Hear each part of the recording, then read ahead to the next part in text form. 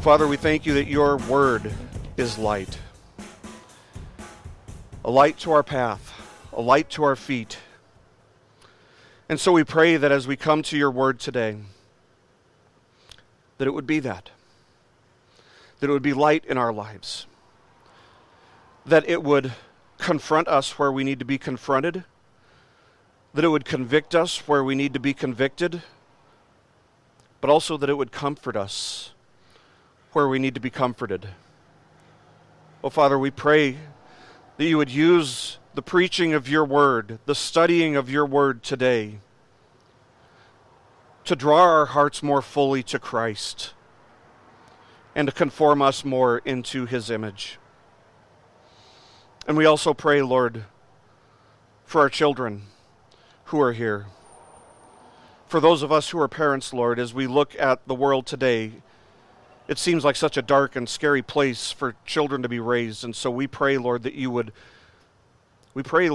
word would result in their salvation, the preaching of your word, that faith would come by hearing for them, for each one of our children, in order that they too would be a light in this dark world as they grow up. And of course, this is a prayer, Lord, for not only children outside of the womb, but even for children inside of the womb, that in your due time, you would draw them to Christ, and that you would save them by grace alone, through faith alone, in Christ alone, for your glory alone. Use this time to strengthen and encourage us, O Lord, that we may be a light in the darkness for the glory of Christ. In his name we pray. Amen. Well, if you have your Bible with you, please turn to John chapter 8. We're going to be looking at verses 21 to 27 today. I titled this sermon, How to Not Die in Your Sins. And the fact is, that answers the most pressing question that a person can ask. The most important question a person can ask is, how can I not die in my sins? So we're going to talk about that today. And as we continue our study in John's Gospel, let's start by imagining a scenario in which you are out in a forest, a pitch black forest, late at night, and you're following a trail which you've lit with the light of your cell phone. But before long, the battery of your cell phone dies. It goes dead, and you haven't reached the end of the trail yet. There's not enough moonlight to see the path, and so you start to wander kind of aimlessly. And before long, you realize that you aren't even on the path anymore. And you don't know which way is which. You're completely turned around. You don't know which way you came from, and you don't know which way you're supposed to be going. You are hopelessly lost in the darkness. But then, off in the distance, you see a light. It's the flashlight of a man walking through the forest. And so you call out to him and you chase after him. And as you catch up to him, you explain to him that you are hopelessly lost. And he informs you that you have nothing to fear. He's been through this forest 1,000 times or more. All you need to do is follow him. But as you listen to this man's voice, and as you start to look a little bit more closely at him, you suddenly see that this man is somebody you hate. In fact, he's your enemy, your mortal enemy. What do? Do you humble yourself, setting aside your pride to follow him and thus save yourself? Can you imagine how foolish, how hard-hearted, and not only that, but also how hateful the person must be who would say, I will not follow him. I'd rather remain lost in the darkness and die in the darkness. This has actually been the response of the Pharisees to Jesus' claim that he made earlier in chapter 8, back in verse 12, when he said, I am the light of the world. He who follows me will not walk in the darkness, but will have the light of life. How did the Pharisees respond to that? Well, rather than following him, they challenged him openly and in vain, preferring to stay lost in the darkness. But the confrontation between Jesus and the Pharisees, which took place at the Feast of Booths, wasn't over yet. Now, we should notice, by the way, that this confrontation, which started all the way back at the beginning of chapter 7, has just continually, starting in the middle of chapter 7 to the present point, it's just become increasingly hostile. The Pharisees haven't been broken at all. In fact, they're becoming more and more hard-hearted and more hostile toward Jesus. However, the Pharisees haven't been able to stop Jesus, and they haven't been able to seize Jesus, and they haven't been able to prevent him from speaking because his hour had not come. That's what John keeps telling us. His hour had not come. We've seen that these Pharisees had the desire to silence Jesus, but they did not have the power to silence Jesus. So in the passage that we're going to be looking at today, this confrontation is going to continue, and it's going to continue to become increasingly hostile on behalf of the Pharisees, which will actually draw a very harsh rebuke from Jesus, a warning from Jesus that is both loving but also stern and unyielding. Now we should remember that the Scriptures never, ever offer even a morsel of comfort to the person who refuses to come to Christ in saving faith. And the Pharisees are no exception. They hate Christ. They hate Jesus. They refuse to come to Jesus. They refuse to yield themselves to him, either in obedience or in faith. And those things go hand in hand. And what comfort do the Scriptures offer these Pharisees in their rejection of Jesus? What word of encouragement might they draw from God's word? Nothing. Absolutely none. Not even a single crumb of comfort is theirs to claim. All the Bible offers to the unbeliever is a warning of what is to come if they will not repent and savingly believe in Jesus Christ. And we will see that play out very plainly in our passage today. The point of this passage is that the light of the gospel is never guaranteed to keep shining as brightly as God has allowed to shine it before. Therefore, people should repent and believe in Jesus today, so that, should God remove the light of the gospel tomorrow, they will nevertheless be saved. And this is a timely passage for us in this current age, isn't it? As the American church is being silenced, as the American church is being shut down, as the American church is being threatened by governing officials, we have, friends, a tsunami wave of persecution headed straight at us.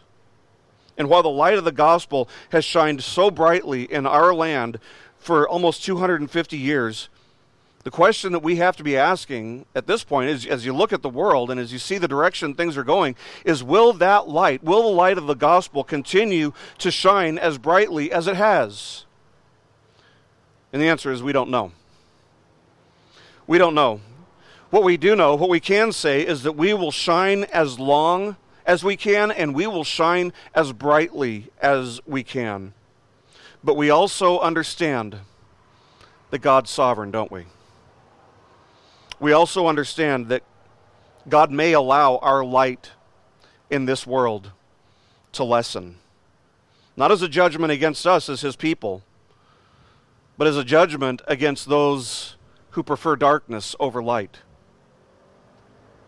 The light of the gospel is never guaranteed to keep shining as brightly as God has allowed it to shine before. Therefore, people should repent and believe in Jesus now, today, lest God remove the light of the gospel tomorrow. The only alternative is for a person to remain in darkness and to die in their sins. Jesus offers that same warning 3 times in our text today. The first instance is found immediately. Let's look at verses 21 and 22 of John chapter 8. John writes, "Then he said again to them, I will go away, and you will seek me, and will die in your sin.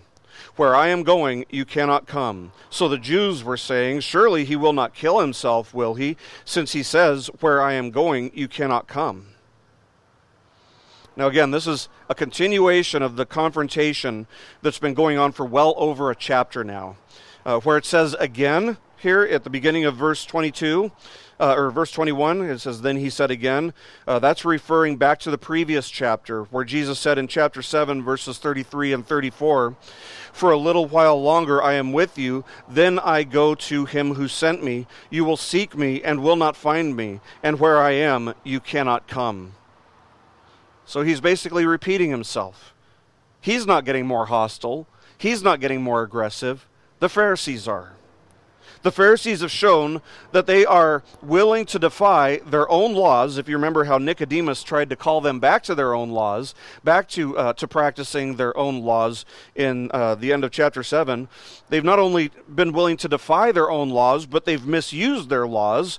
If you remember what we saw a couple weeks ago when they insisted that Jesus have 2 or 3 witnesses as if he were being formally charged with some kind of crime or sin. And at this point, to be straightforward, they just want to be done with Jesus. They just want him to go away. They want him to be gone. And Jesus assures them here that they are going to get their wish. But once they get their wish, they will then wish that they hadn't wished what they were wishing. They're going to wish that he hadn't gone away. They're going to wish that they had listened. They're going to wish that they could have claimed for themselves what he had to offer. Jesus says, I go away and you will seek me and will die in your sin. Where I am going, you cannot come. Isn't that interesting? I mean, this same man that they are trying to shoo off, or that they're trying to seize or murder, more accurately, I suppose, will be the same man that they will one day seek. But it'll be too late at that point. So the question is, why will they seek him? I mean, what does Jesus mean when he says this? After all, doesn't the Bible say that none seeks for God? It does. It does say that. So what does Jesus mean when he says that they will seek him but won't find him? Now, as we try to understand this, we should understand this biblical principle, that when Jesus is rejected, either people will depart from Jesus, or Jesus will depart from the people. Let me say it again. When Jesus is rejected, either the people will depart from Jesus, or Jesus will depart from the people. And we see that same thing play out time and time again throughout the course of the 4 Gospels. And so with that in mind, we see that Jesus is warning them that he will depart. He will remove the preaching of the gospel from them, and that when he does, these Pharisees will wish that he hadn't. See, the Pharisees are a picture of the natural man. The Pharisees are a picture of the unregenerate, the rebel, the sinner who will not come to Christ. They're totally lost in the darkness, and they wouldn't change a thing about that. They're mankind's natural condition. And it's the condition of anyone and everyone who does not follow Jesus, who only a few verses ago claimed to be the light of the world and promised that those who follow him will not be lost in the darkness. Do you remember what the Bible says about the aspects of darkness? We covered this earlier on in this chapter, but we saw that it consists of foolishness, that it consists of wickedness, misery, and the outpouring of God's just and holy wrath. That's darkness. That's the 4 aspects of darkness in Scripture. And so here is Jesus, who is the light of the world, standing in their presence, shining the light of the gospel, shining his light ever so brightly, speaking of the way out of the darkness. And all these men can do is act like cockroaches, scurrying back into the darkest corner that they can find. But here's the thing, friends. The darkness that men love by nature is a darkness that does not get better. It's a darkness that only gets progressively darker. It never gets better. People in darkness are naturally drawn toward light, and these Pharisees are no exception, but when they realize that Jesus is that light, they turn away. And thus they will not find relief from their foolishness, from their wickedness, from their misery, or from the wrath of God, because those things are only found in Christ. But will they want relief from those things? They will, but they won't find it, because relief from those things is only found in Christ. See, these Pharisees, like the people we're surrounded by in our world today, they're very religious people. And that might sound kind of crazy to say that people in our world today, in our culture today, are very religious. You might say that the people in our culture are very anti-religion. It's just a different form of religion. They're just anti-Christianity. They are very religious, but their religion sees humanity as good and as being capable of solving all the world's problems. That's the Humanist Manifesto, is that we can solve all of our problems. We don't need God. And so they see no need for Jesus. They see no need for the gospel. They will want to accomplish social change, perhaps, and they want the world to be a better place, okay. But it's only the gospel that changes hearts. How are you going to change society apart from changing hearts? And the gospel, the preaching of the gospel, is the only thing. That's the means that God has ordained to change hearts. Only the gospel has the power to change us, to change natural man from rebels who hate God and who hate each other into friends of God, and who love and desire God and who love each other.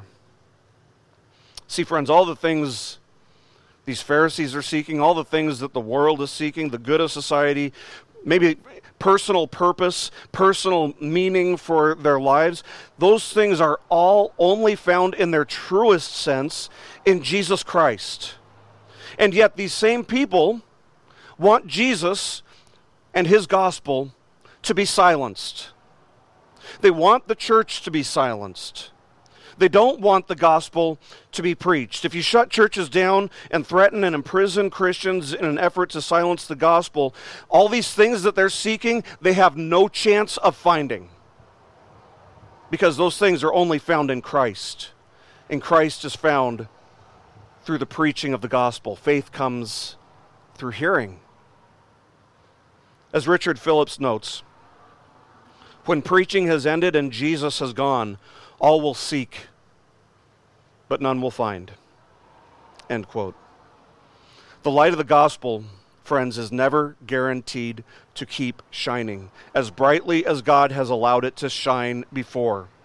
Therefore, people should repent and believe in Jesus today, lest God remove the light of the gospel from their lives tomorrow. The sad reality is that most people don't find out until it's too late. That the things that they want are found in their truest and ultimate sense only in Jesus. We must be warned of the reality, as we consider this, that it is possible for a person to seek Christ in vain. One day, that would be the way that the Pharisees would seek him, in vain.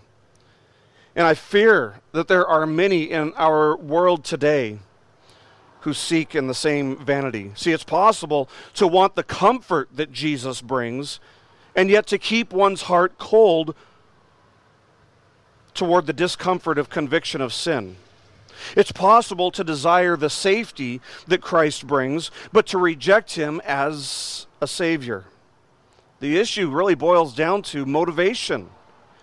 See, if a person isn't driven to Christ with a contrite, humble spirit, if they're driven by a desire for the blessings that Christ offers, the blessings and the benefits of Christ, but shun the burden of bearing the cross that Christ requires they carry, then they seek in vain. Oh, it is possible for a person to seek Christ in vain. All a person can do is seek the Lord with a pure heart for the right reasons while he's near. Seek him for who he is and not for what's in it for you And you'll discover that this kind of seeking Christ for Christ and not for the things that he offers, that kind of seeking Christ for who he is never, ever, ever done in vain. Such a person will never be said to have died in their sins. But this is not the way that the Pharisees will seek him. They will seek him in vain. What an interesting response we see from them. He's just given them a very stern warning, something that should scare their socks off, right? Something that should kind of sober them up to the reality that they are hellbound, that they're going to die in their sins. He's given them this crazy warning, this very scary warning, that they will die in their sins, followed by a warning that where he's going, they cannot come. And their response is to joke and jest that Jesus must be talking about a plan to kill himself. See, they think that Jesus is saying that he's going to hell, and they don't think that that's a place that they can go. Unregenerate man never does. In their tradition, in the tradition of the Pharisees, somebody who committed suicide not only could not be redeemed, but they would be sent to the lowest and hottest and most miserable place in hell. Now, of course, they completely missed what Jesus was saying. He was saying that he was going to return to the Father in heaven, that he would ascend to the right hand of the Father, which was a place where they could not come. They could not come to heaven. Why not? Why couldn't they come there too? And the answer is because their righteousness wasn't enough. Their righteousness was insufficient. The Pharisees are actually a perfect illustration of the danger of trusting in our own righteousness. It's insufficient. It's not enough for entry into heaven's gates. And these were men who were spending their lives thinking that their righteousness would be sufficient on that day when they stood before God. Let us never, ever make that same mistake, friends. And yet we see people do it all the time. Every time they reject the gospel, that's what they're doing. They're relying on something about themselves rather than the grace of God. People think that because God is love, they'll accept them for who they are, regardless of their rejection of Christ. The problem with that is, no, the rejection of Christ is actually the vilest of all sins. Think of the most vile sin you can think of. Rejecting Christ is more vile. Do you want to go where Christ was going, to heaven?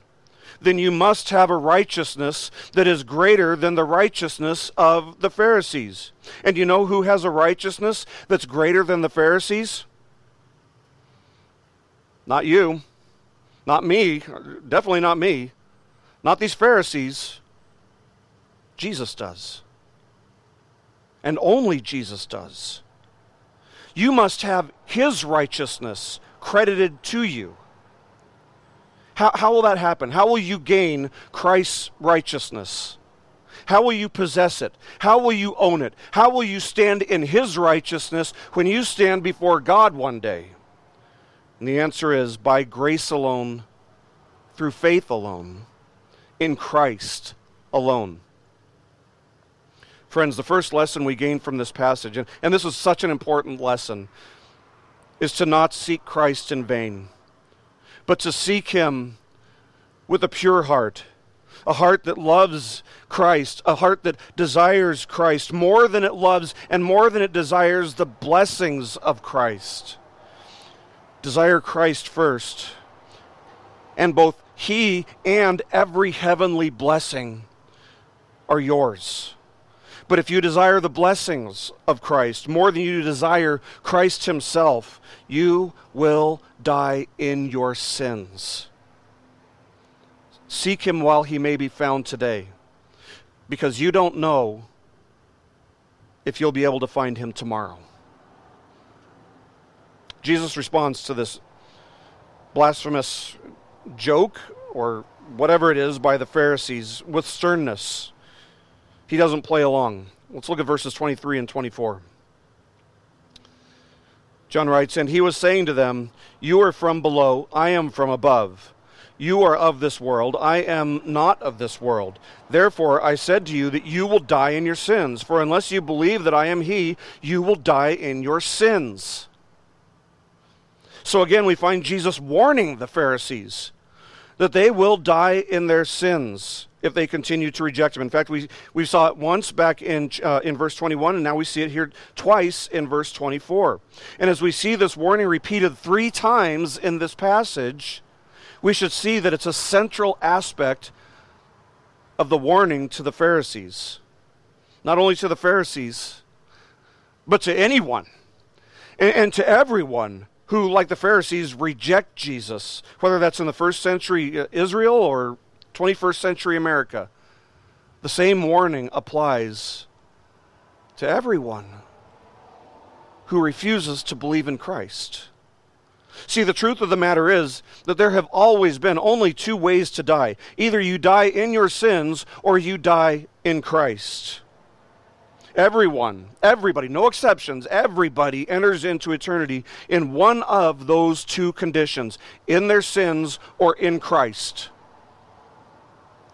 Dead in their sins or alive in Christ.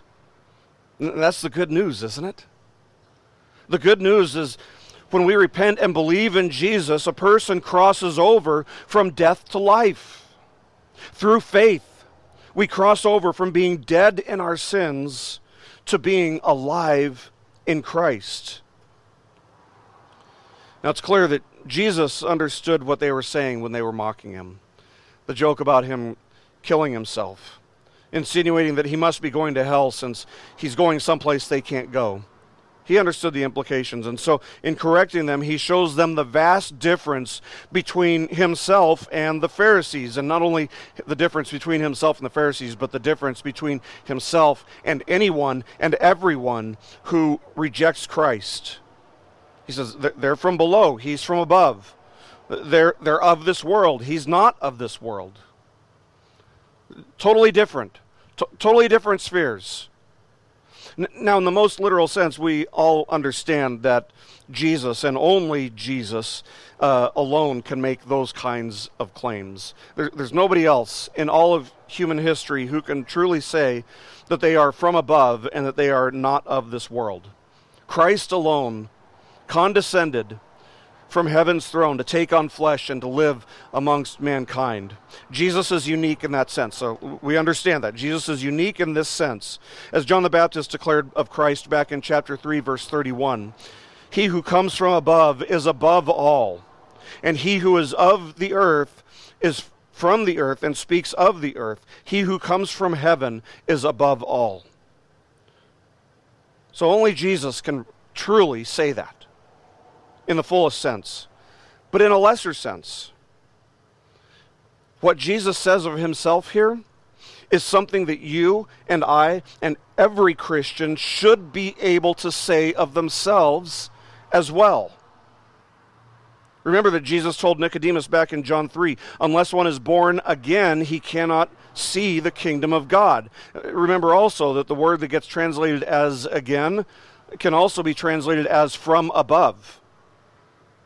That's the origin of the gift of life in Christ that we've been given.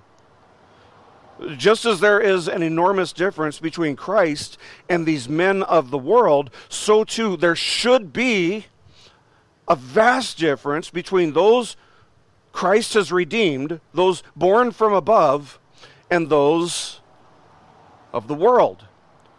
See, the thoughts of the redeemed and the reprobate are one area where this difference is very, very noticeable. See, when we think about things, there's a certain pattern, and when they think about things, there's a totally different pattern. When we start thinking about things, it starts with, for example, recognizing a desire that we have.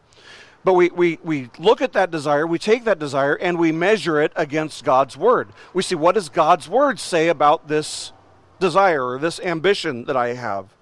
But when you're talking about somebody who's unregenerate, when you're talking about the natural man, okay, they take their desire, but what do they measure it by? What standard do they measure whether or not they should do this desire by?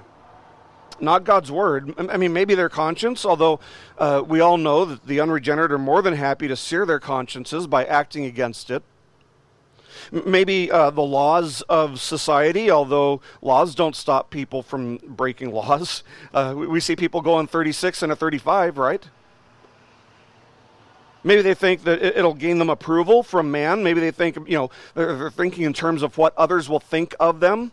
I mean, these are all things that the natural man will consider as he considers his desire, but all of these things are subjective. All of these things are sinking sand. All of these things are changing. They're subjective measures that people use in their decision making. Whereas for the Christian, we have something unchanging, something objective to measure our desires and ambitions against. And because our thinking is different, our perception of things is different. See, we perceive an action to be good because God says it's good. We perceive an action to be evil because God says it's evil.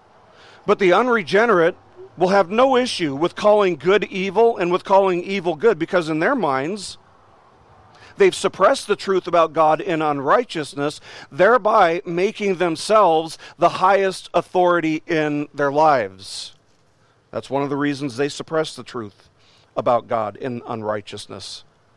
So the unregenerate are not only from this world, and they're not only in this world, but they're of it.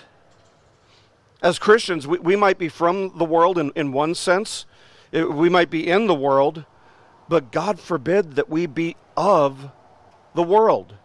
There should be a vast difference between the life of a Christian and the life of somebody who's not a Christian. May it never be that we think and perceive and speak and act the way the world does. May we never think that that's acceptable for us, for ourselves. One final thing. We value different things than the world does. We love different things and we hate different things than the world does. One of the things that we value as Christians, do we not, is the preaching of the gospel, right? We know the value of it. We understand the value of it. We understand that the preaching of the gospel is the only way that a man can be made right with God. We understand that. We understand that the gospel is the power of God unto salvation. But what does the world think of the preaching of the gospel? Non-essential. Right? They think, Paul tells us in 1 Corinthians chapter 1, they think it's foolishness. They think it's foolishness. That's all that the gospel appears to be for those who remain in the darkness.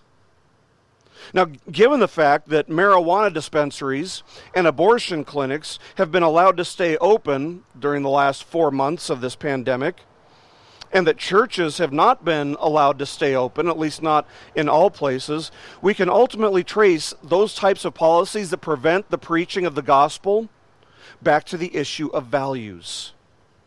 Let me ask you this. Should we expect an unregenerate person to value the preaching of the gospel over keeping pot shops open to the public? No, of course not. That's the way the world thinks.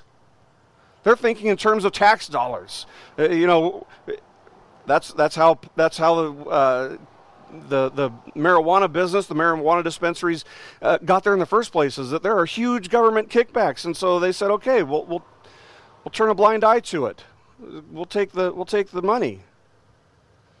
So if the world sees the preaching of the gospel this way, very low on the totem pole, not as important as keeping pot shops open, not as important as keeping abortion clinics open, if that's the way they see the preaching of the gospel, then why would we ever allow the decision as to whether or not the church should stay open and operating to be left in the hands of someone who not only sees no value in it, but who thinks it's foolishness?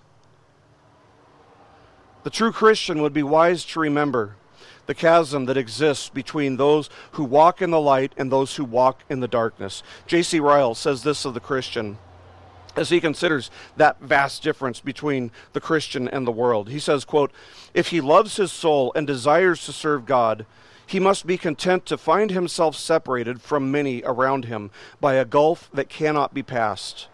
He may not like to seem peculiar and unlike others, but it is the certain consequence of grace reigning within him. He may find it brings on him hatred, ridicule, and hard speeches, but it is the cup which his master drank, and of which his master forewarned all of his disciples. If you were of the world would love his own, but because you are not of the world, but I have chosen you out of the world, therefore the world hates you." He continues saying, "Then let the Christian never be ashamed to stand alone and show his colors. He must carry the cross if he would wear the crown. If he has within him a new principle from above, it must be seen." End quote. It is tragic that an unregenerate person would choose to die in their sin. But if he will not follow the light of Christ, if he loves sin so much that he would choose to remain in his natural state of darkness, then he will die in his sin, and he will face the consequences of his rejection of Christ one day when he stands before God Almighty in judgment. On that day, he will seek and he will desire the grace and the forgiveness and the redemption that Christ offers, but he will seek without finding it. So how can a person escape this judgment? Jesus tells us right here in this passage, by believing in Christ. By believing in Christ. He says, "Therefore I said to you that you will die in your sins, for unless you believe that I am he, you will die in your sins." Now, actually the word he, where it says, "I am he," that's not in the Greek text. So Jesus is once again claiming to be the great I am. Unless you believe that I am, is what he says. The way to escape God's terrible day of judgment and wrath is to believe that Jesus is the great I am, to believe that Jesus is Jehovah God, and to cast themselves on his mercy entirely. But here's the thing, the clock's ticking. You have one day less of life remaining than you had yesterday, and tomorrow is never promised for anyone. So you must repent today while you can, while the light of the gospel is shining on you. Hebrews chapter 9 verse 27 says it is appointed for men to die once, and after this comes judgment. See, if a person dies in their sin, it is in that condition that they will face God's judgment. But for those who have believed in Christ, they will stand before God, not in their sins, but they will stand before God in Christ, fully forgiven, because Christ has paid their sin debt. That's why we can say with Paul in full confidence, "Therefore there is now no condemnation for those who are in Christ Jesus." Let us understand what Jesus is saying here. He's preaching the good news to these people. He's preaching the good news to his enemies. And it was entirely by grace that Jesus continued to preach to them despite their rejection, despite their attempts to seize him and to silence him, despite their hatred of him, and despite them mocking him openly to his face. It was grace. It was grace, but that's not how they see it, is it?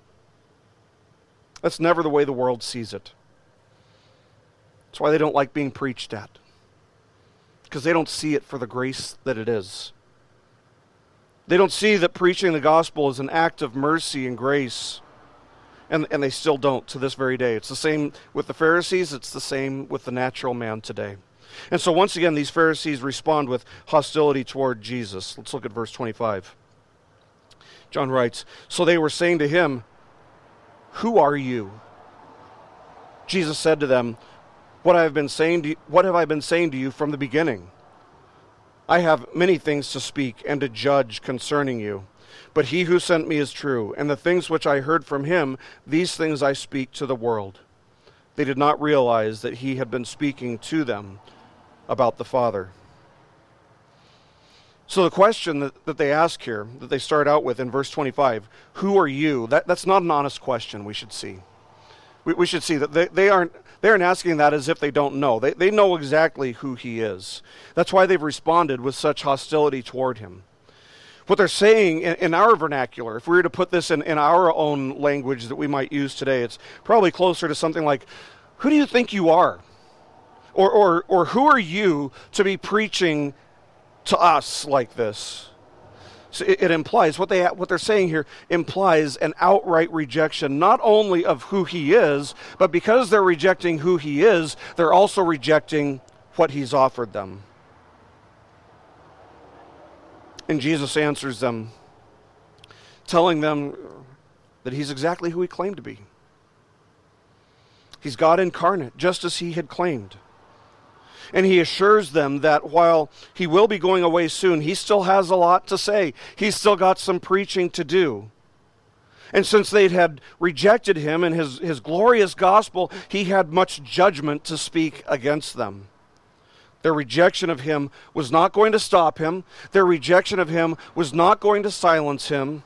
No, the Father had sent him with a message and with a work to be accomplished. And these foolish men who were lost in darkness and wouldn't want it any other way, these foolish men were not going to stand in the way of Jesus being faithful to what the Father had given him to do and to say to the world. And similarly, friends, as God's people who are called to be salt and called to be light in this world, it might not always feel like we have a lot to do or say, but as you look at the world today, we have our work cut out for us, don't we? And it's hard. It's hard to be salt and light in this world. Salt prevents rot. But as we look at the world, we see, oh man, this world is already so rotten. Light shines in the darkness, but this world is doing everything it can to not only darken the darkness, but to extinguish the light of the gospel. In our country, in certain places, if you want to gather 500 or 1,000 people to study the Bible, well, that's forbidden. But if you want to get 500 or 1,000 people together to burn Bibles, you get approval. Is that not ludicrous? It's sending contradicting messages. It's obviously and blatantly hypocritical. But here's the thing. Given what we know about the world, would we expect anything different? That's exactly why we have much to do and much to say in this world, even though the world hates the preaching of the gospel. Richard Phillips says this in his commentary. He says, quote, "When the world tells us to stop preaching, we act as though we had no reply, as though we could not preach the gospel without its permission. But God has given us our message, and so we have much to say to the world. We have the Bible's message about God and man, life and death, truth and error, and salvation and judgment. When the world scorns us, saying, 'Who do you think you are to speak that way?' we must reply, 'I have much to say because I serve the Lord Jesus and follow his example. Your rejection of God's truth will not stop me from speaking.'" End quote. You see, friends, Jesus wasn't shaken by the hostility of the Pharisees or by their rejection of him because he knew where his message originated. He knew where it came from. Where did it come from? It came from God. And the same is true of the church today. The same is true of the church today. We preach the Word of God. We simply say what it says. Affirm what it affirms, deny what it denies. And thus, just as Christ was undaunted and kept preaching, we too must remain undaunted and continue proclaiming the message that God has given us to proclaim. That's why we are here. That's why we're here right now, today. That's why some of you are tuned in online, watching. That's why we all exist, to communicate God's message and to glorify him in doing so. Some people think that if the church is just nice enough, that the world will listen. People who think that way, I'm not sure what they do with Jesus being so stern and so straightforward with these people here. The world would say he's not being very nice here. Nevertheless, some people think that if the church is just nice enough, the world will listen. Well, listen, one of the things we do as a church is we provide a community food exchange table for people who need something to eat. We've got the highest rate of unemployment in Washington state history, and so people have trouble making ends meet. And so we have this table out here that has food. There is always food available to anyone in need every day, every hour of every day.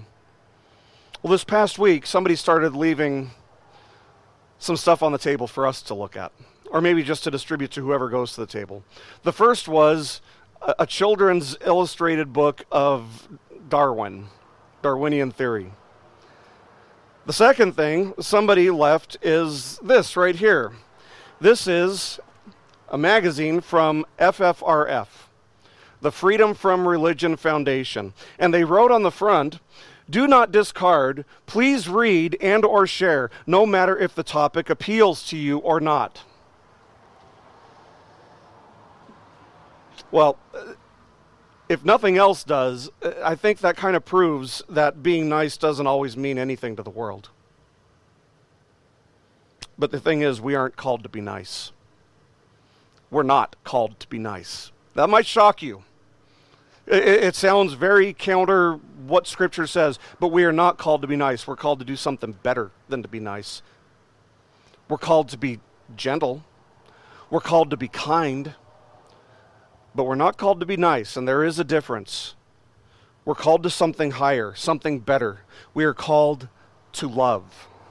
And the way to express that love, not only for God, but for our neighbor, is to preach the message that offers them light in the darkness, the message that holds the power of God unto salvation, which sometimes means speaking very sternly and very straightforwardly, as Jesus has done here in our passage.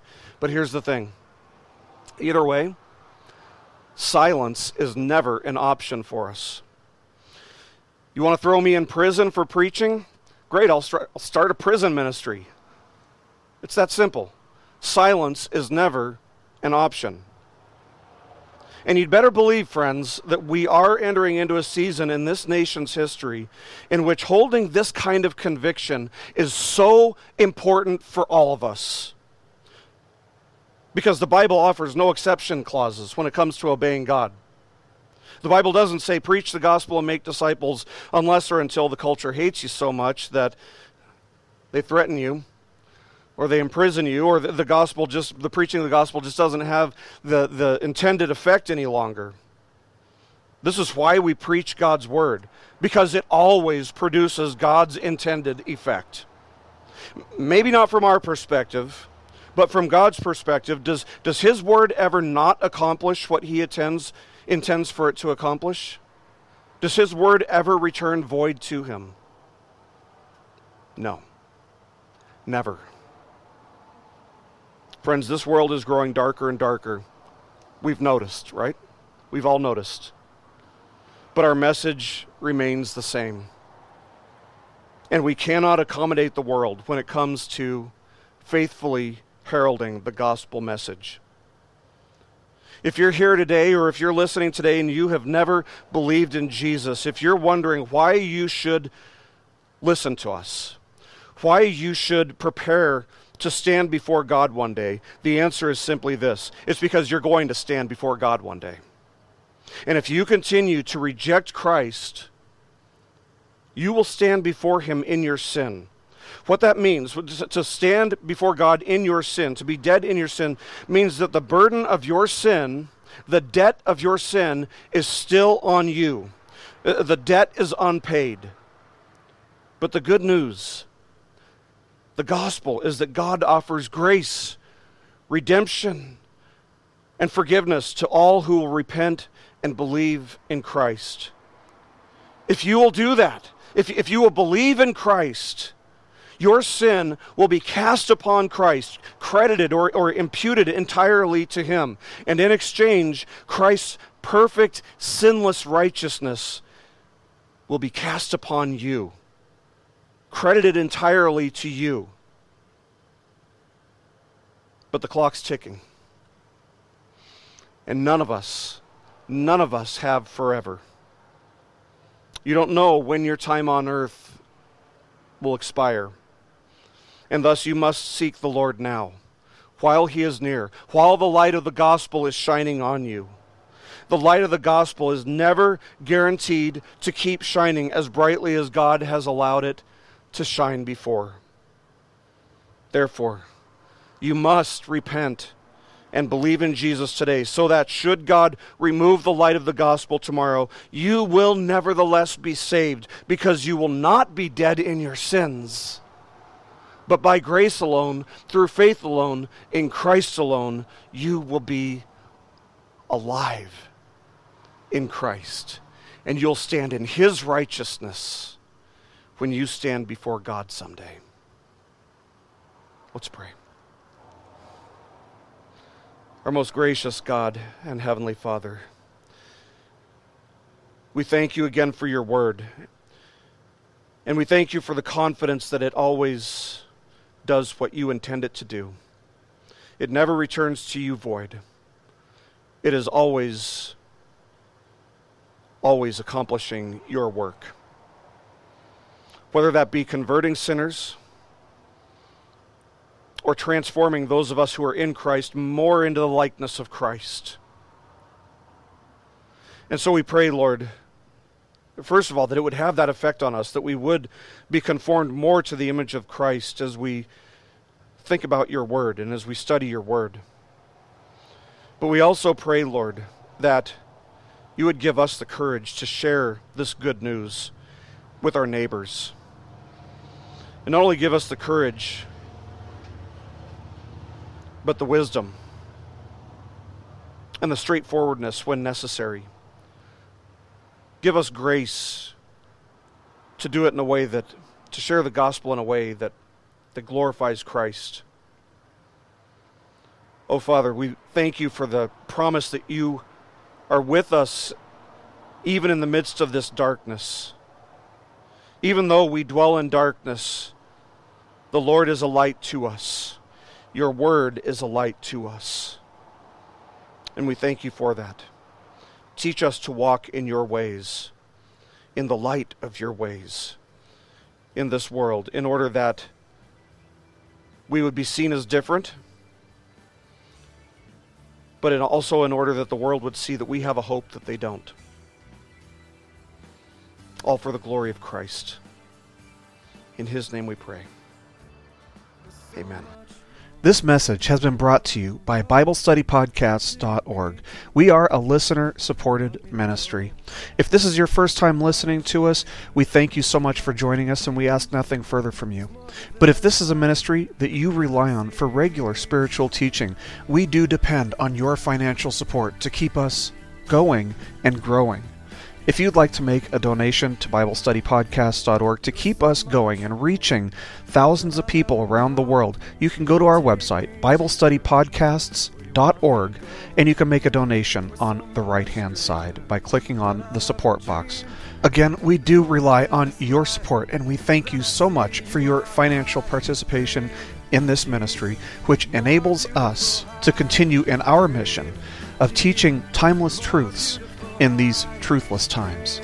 God bless you. Thank you so much for listening today, and keep growing closer to Jesus. Take me deeper.